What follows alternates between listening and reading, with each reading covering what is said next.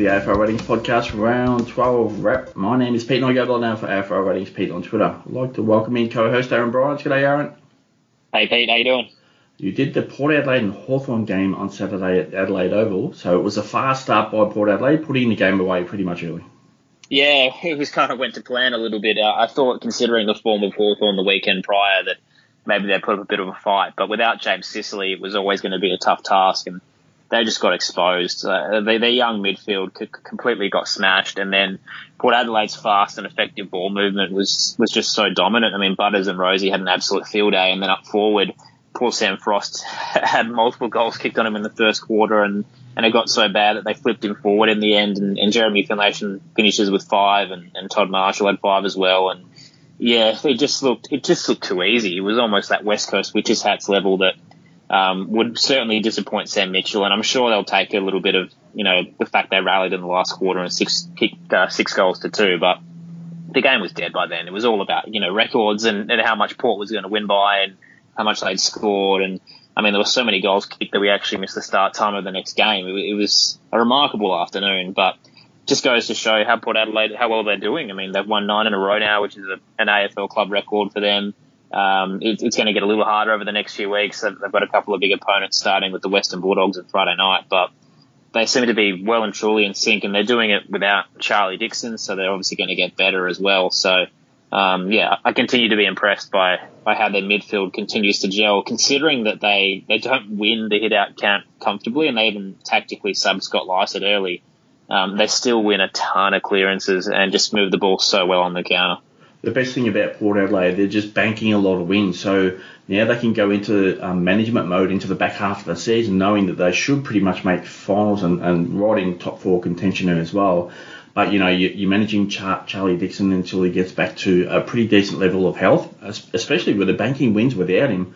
Tom Jonas, obviously, you manage him back into full fitness as well, and not just getting him up for games, getting him back into full fitness. So if he is returning, like he's returning at a really good speed for the Port Adelaide game, and other players there as well. So and we did see Josh Sin into that game there as a sub on Saturday as well. So it's another probably back half of the season where they could start to develop him more. And again, banking wins early in the season is quite critical as well. So yeah, onto the ruck situation. So Jeremy Finlayson was impressive again up forward, but his flexibility in a ruck plays a huge part into Port Adelaide's game style, and like he's quite fast when he hits the ground as well for a tall guy. And then Scott Lycett, obviously you said it earlier, was a sub there. I believe it was early in quarter 3 there, and purely a tactical decision because obviously the Hawks subbed out one of their rucks in quarter 2, so that was an early sub from the Hawks. Obviously, game got out of control, but Scott Lycett, comes back into the team, and they look even better with Lycett as the number 1 ruck. But adding that second ruck there is Finlayson there as well as assistants, and obviously he took over the number 1 spot when Lycett got subbed out. So it's a really good situation for Port, especially in that ruck, and also with Finlayson playing well. Yeah, it's a great problem to have. I mean, Lycett was so out of form at the start of the year to the point where I wasn't sure if he'd make it back. He was out of contract in his 30s, but clearly it did him a good service, and he comes back in and he's pretty solid one-on-one. And again, he's not dominating the hit-out count, but he's doing enough to kind of limit the impact of the opposition ruck. And then when Jeremy Finlayson rotates in, I think he's my favourite ruck at Port Adelaide purely because he doesn't win the hit-outs really at all, but he dominates clearances. He's basically an extra body in the middle, so he's enough in terms of his stature that, again, he limits kind of clean and easy hit-outs against, but then he's good when the footy hits the deck. So, yeah, he's really helpful when he rotates in the middle. And Ollie Lord got a bit of time in there as well, and I actually thought he did pretty well. So, again, just showing how versatile they are. But, I mean, we talk about the depth and the fact that they have the flexibility now and the opportunity to kind of plan for September action. They've already kind of been doing it. I mean, Dixon was supposed to be a 1-week injury. He's been out for 3 to 4 now. And even at the start of the games the past couple of weeks, I'm not sure if you've noticed, but they're rotating the big names on the bench to start the game. Yeah. So, I mean, last week was Zach Butters and this week was Connor Rosie. So that they're clearly giving their midfielders a bit of a break so they're not playing these full massive games, and it's not impacting them and it's not impacting the footy club right now. So, I mean, there's still a half of the season to go, but clearly, their veterans weren't in the 22 on the weekend. Most of them were either in the sand floor or out injured or just recovering from an injury. and the rest were kind of leading the charge pretty comfortably. So, yeah, they're in a great spot. Yeah, Kenny Hinkley was asked about that a few weeks ago with regards to the rotations through the midfield and centre bounces, and he pretty much said we're going to manage our players through the season because it's a longer season, and obviously from what we can see as far as Apple is concerned, like it's having a better impact, more impact for me, because obviously it's not too much limited time, but just a little bit fresher and more impact, and that's actually good for Port Adelaide's situation of Ken Hinkley. Yeah, no, I agree. I think, considering all the talk about how his position was untenable, and oftentimes Port fans can be pretty harsh to Ken Hinkley, he's planned this out pretty well. He kind of understands where they sit, and this 9-game winning streak, a couple of those games were decided by a kick, so it could have easily gone the other way, but clearly they've decided this is how they're going about the end of their season, and it's working. So, they've got a really good long-term plan, and the good part as well is, Collingwood's looking good as well, but realistically the premiership conversation is quite wide open, aside from the Magpies and maybe the Lions to a degree, but again, they've lost a couple they shouldn't have. Every team's kind of gettable, which is really exciting for Port Adelaide. Yeah, and just back on to Ken Hinkley there and the coaching staff, good decisions are being made through this season. So as much as supporters can get on Hinkley's back, like a lot of his decisions and the coaching staff decisions have been correct and they're bearing fruits from that. So it's a good season so far from Port Adelaide and can set themselves up the back end of the season by obviously managing players into full health into finals and obviously giving opportunities to some younger players such as Josh Sim there as well. So let's move on. So special mention into the game as well, Luke Bruce kicking career goal number 500. Yeah, and he played pretty well. He and Kazitsky seemed to work well together. It's an awkward position for him to be in, obviously, because he probably won't be around when Hawthorn are contending once again. But he's a club great, and he's doing his part by teaching the next generation. Mitch Lewis looked good up there as well, but yeah, Bruce certainly got up the ground a fair bit. I think he kicked 5 in the end. Certainly serviceable, and actually was scoring in the rare opportunities that Hawthorn were in that first half. So he wasn't just the junk time that he cashed in. He certainly was around the mark for most of the game, which a lot of the Hawks weren't. So he was definitely one of their better players on the weekend. Let's move on to Port Adelaide Hawthorn fantasy wrap here. So 129 from Zach Butters, and I'll group him right here with Connor Rozee, as you mentioned earlier. 121 points from him. They just dominated through that midfield on Saturday. Yeah, massive. I still think Butters is the better of the two right now. Just the way that he's playing, he's got so much confidence. Like he's breaking tackles and taking on opponents. He's brushing his way through the corridor. He's tackling again, which is really exciting. And from a fantasy perspective, he's had 5 consecutive tons now, and he's the number 1 player in the coach's votes, the number 1 player in champion data. He's just so reliable now, which is something that hasn't really been kind of Zach Butters' mantra. He's usually kind of an 80s guy that can occasionally ton, but he feels very reliable now, which is great. Those that invested in him will be stoked. He's pushing above 900 now. He's 918k, so it's just getting harder and harder to get him, unfortunately. And the way that the buys are going, he's on round 15, just like Connor Rozee, obviously. So that's kind of the round we're trying to avoid bringing players in now. So it's probably too little too late for Zach Butters. If you didn't get him, you probably might want to wait till after the bye rounds are done now, because they've got the Dogs and the Cats still to come before their bye, and they're no easy feats. But yeah, Butters still feels great, which is odd because history kind of says that he can let you down at times, but he certainly hasn't at the moment. And Connor Rozee, I was getting a little worried. I think the past few weeks with Butters' ascension, he'd kind of taken a little bit of a back seat, but another 121. He's had 2 of those in the past 3 now. So he's back to his best once again, and they seem to be clicking together. Yeah, Zach Butters finding good balance in his game and able to win a lot more ball. Free ball, I guess, and obviously he's got a pretty good contested game there as well. On to the next one here. So Dan Houston, 84 points. He was able to hit the scoreboard a couple of times there as well. Yeah, he's just got such a high ceiling, Dan. He had an 84 on the weekend, but at times, when he's getting 30 plus, he can go up to 110. But I think we've touched on it a few times across the season that he's just not consistently a ton kind of player. He is very much an 80s guy, and I thought he had a really impressive performance. that by the time I actually checked the score, it probably didn't reflect how well he played.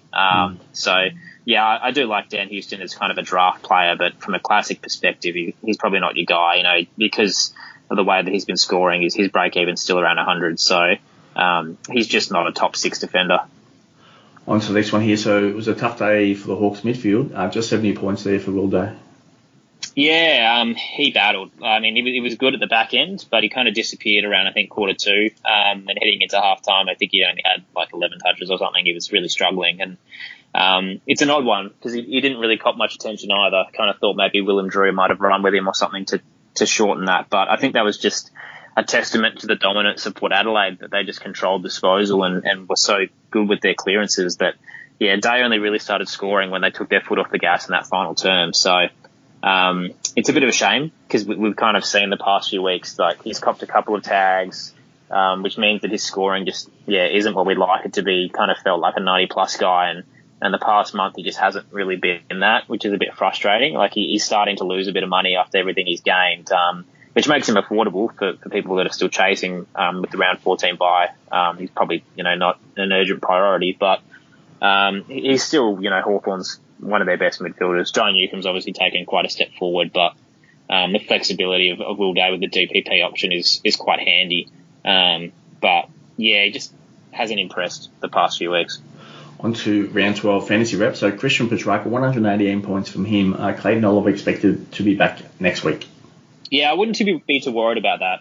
Again, we were touching on the buys, and he's got round 14, so it's not really something you'd want to prioritise at the moment because you're kind of looking at the guys that missed last week. But he's only gone under 104 times, and even then, his scoring's not too bad. He's had 280s and 290s, and the rest is a ton and up. And, obviously he has capitalised on the absence of Clayton Oliver going 116, 118, but just the way that he's playing. I mean, that Friday night game was pretty miserable, but his performance was certainly a standout. Like he is starting to look a lot more composed. I mean, we're talking about a Norm Smith medalist, but if he can consistently play the way he did on Friday night, he's certainly in the top 3 conversation in the league. Like he's an all-round player who finds space, time slows around him, he's impacting the scoreboard. So I'm a little frustrated. I was going to bring him in and changed it to Rory Laird at the last minute, which hurts. But I don't think the return of Clayton Oliver should damage him too much.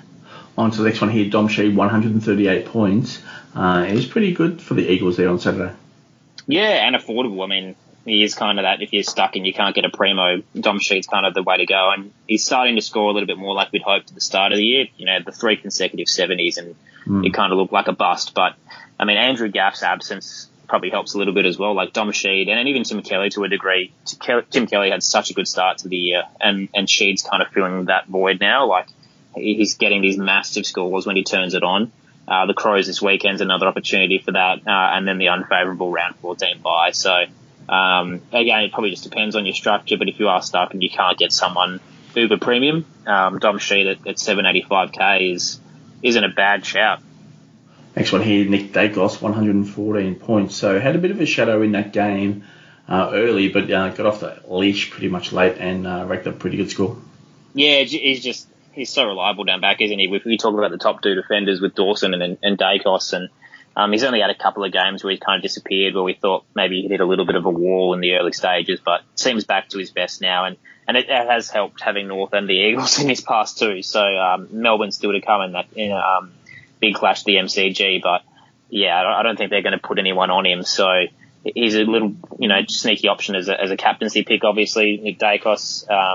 Being the one of the earlier games of the round. I'm trying to see where they're playing. Oh no, they're playing on the Monday. So they're actually the last game. So maybe he's the guy that you kind of rely on if your VC doesn't hit during the round.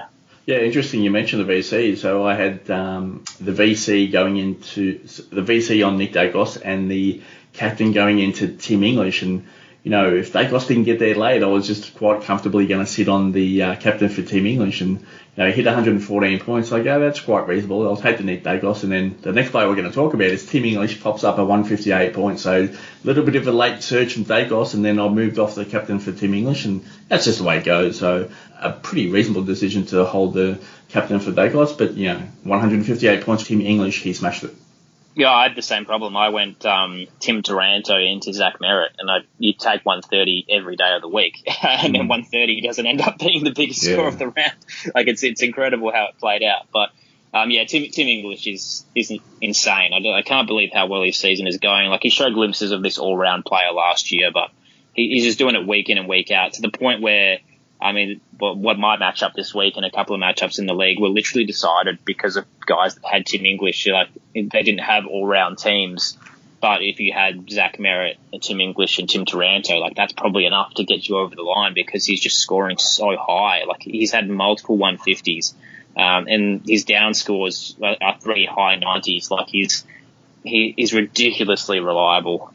He hasn't had the injury concerns we expected. Really good couple of weeks to come with Port Adelaide and North Melbourne. So, he's a tantalising prospect. The biggest issue is like he's made so much money. He's up over $1 million now.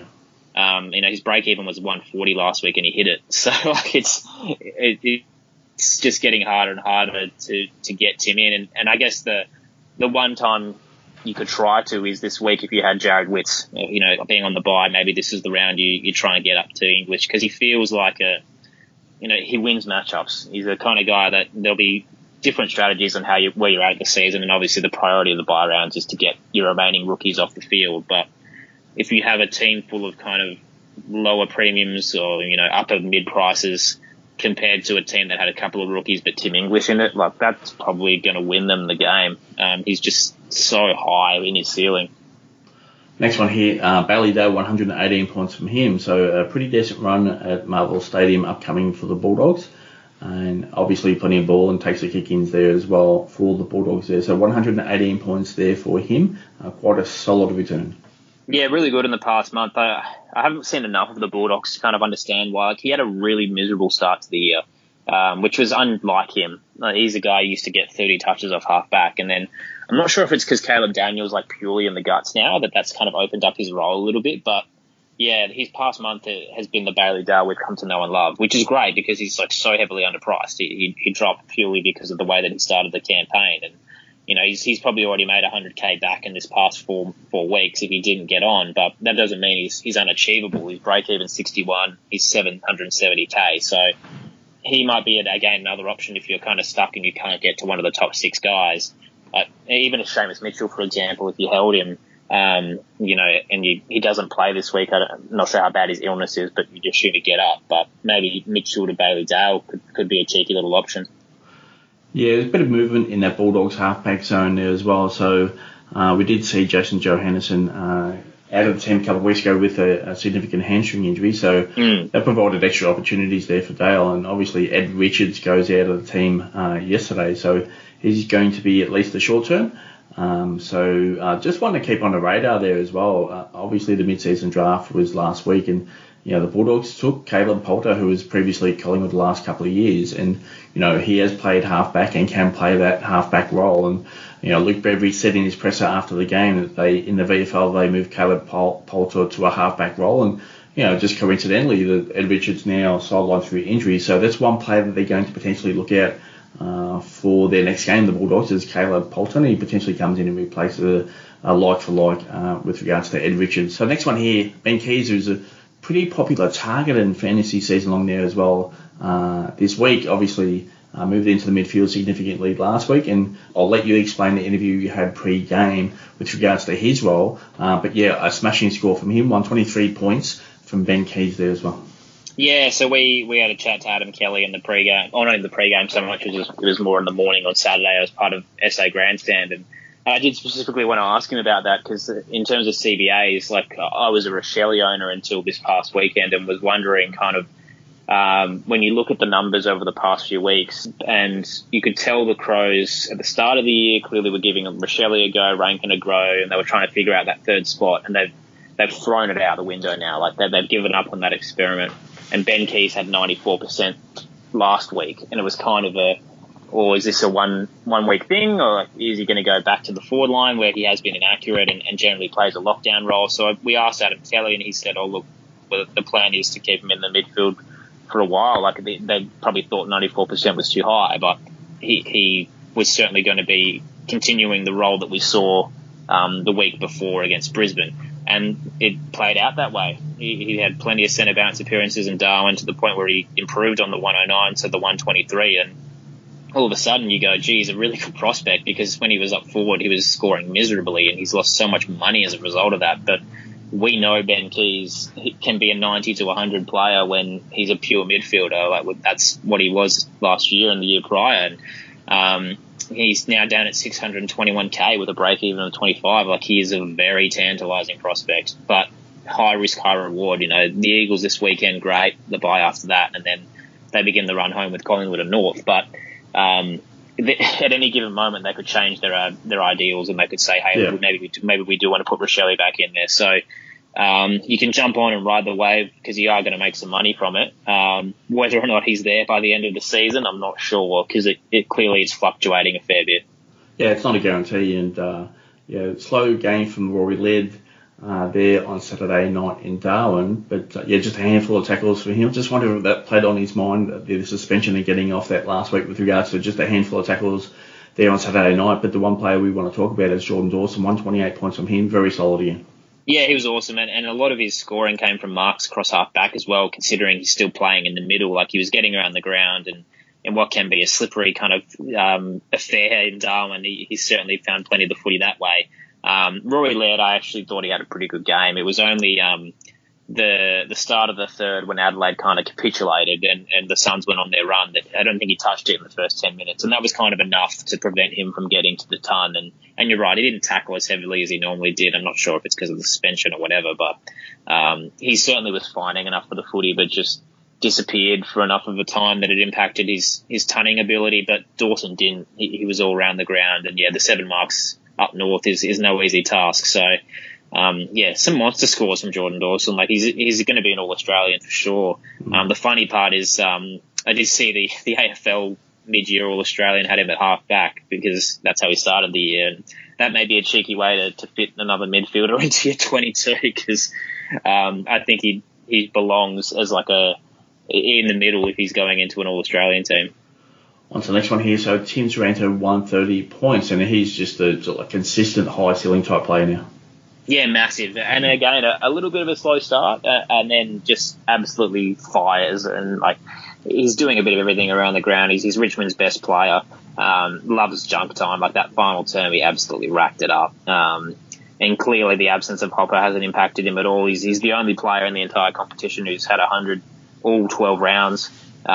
Just so reliable. So I think what happens now is, I took his captaincy score this week, and I think from now on, if you haven't already, he's basically set and forget. So you kind of look at each round and say, well, when's Richmond playing, and how can I decide whether he's my VC into my C or my final captain option? Because I think you have to plan your captaincy around Tim Taranto now. He has to be one of those two, because he's just so reliable. On to the next one here. So Kieran Briggs was nicely priced and had a pretty decent break even this week, and obviously he's performed well since coming in as the number one ruck for the Giants. So he crushes out of 117 points against the Tigers and against Nankervis as well, which isn't an easy feat. No, I just didn't think he'd get there. A few of the people in my league kind of got him in for Sean Darcy, which was expected. You make a bit of coin and hope you can ride that wave. I don't think it's actually going to be a short-term wave. Obviously, Braden Bruce is still, waiting to come back from injury. Matty Flynn's on the out, but Briggs has been so impressive. He didn't dominate the hit-out count, obviously, because he was playing against Toby Nankervis, but he was doing so much more. Like, he was fighting for his own footy, so he loses the hit-out count, but then he becomes the tackler. He brought down Tim Taranto multiple times, hits the scoreboard in 450 stoppages. He's a guy that he's kind of like a Jeremy Finlayson in a way. Like, he can do so much more than just be a tap ruckman, and I think the Giants do need someone like that right now. So, unfortunately, the round 15 bye is not great, and North this weekend in Hobart's going to be a difficult task against Todd Goldstein. But if you got on him, congratulations. You can definitely ride that through the buys, if not after, because I don't think he's going anywhere anytime soon, and he's going to be making a ton more money from here, like a break even of 12 at 600k. He's already made about 150 since he started playing. So, he's a huge winner if he did jump on.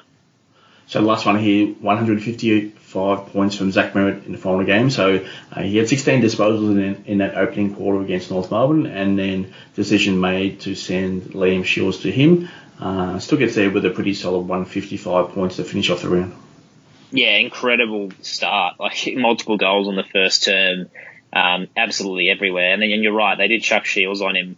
And we didn't slow him down. He still had 31 touches in that second quarter, and then by the end of the game, he'd just broken away once again. It just didn't really change much of North Melbourne's approach, putting Shields there. Like, he just didn't do any damage. So, remarkable performance by Zach Merrett. And you know, I brought him in this week, but there was that hesitation because North can tag in the past. Hawthorn likes to do it as well. And there was the worry that with Setterfield and Parrish injured that, you know, Zach Merrett was the last one standing and a lot of attention would be put into him to shut down the Bombers. And it hasn't worked in any stage. Like the last 3 weeks, he's just been mega. 158, 11, 155. Carlton still to come in the round 14 bye. So he's actually really consistent. If you look at, you know, Rory Laird, who had that slow start to the year, but is starting to put together like 130s aside from this weekend in Darwin. Zach Merrett is kind of he's near that Tim Taranto level where he's kind of consistently giving you 100s plus. And I don't think the returns of Parrish and Setterfield will impact that. If anything, it will just make sure that we're a bit more at ease when there does come a tag. But he's clearly got a tank to get around the ground and just keep fighting for it regardless of the margin of the team that they're playing. And he just wanted the footy everywhere today. It was incredible what he did to North Melbourne. And without him, they don't win that game. So, yeah, massive. Break even of 84. He's going to be a $1 million player soon. So, yeah, if you haven't got on, he'd certainly be a target. But again, it depends on your structure with that round 14 bye.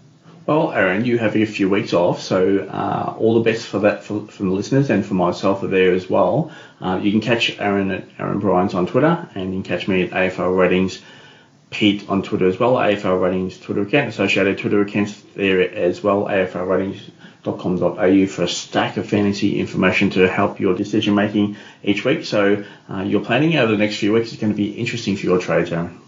Yeah, I've actually structured my buy, so I kind of knew, depending on if there's injuries or not, I planned all 4 weeks out. I kind of know exactly what I want to do to make sure that I have a full team ready to go by the end of the buys. So last week it was Rochelle, Ashcroft and Fioriti out, and I got Laird and Merrett in. This week I'm targeting Lachie Neale. I think he's actually been scoring really well the past few weeks, and yep. You know, you're going to have to ride that wave a little bit because he had a couple of 80s, but I do think he's very undervalued, and obviously now he's completed his buy. I want to give Jack Steele 1 more week because his break-even's quite high, so I do want to let him drop a tiny bit more, and then I'll get him next week.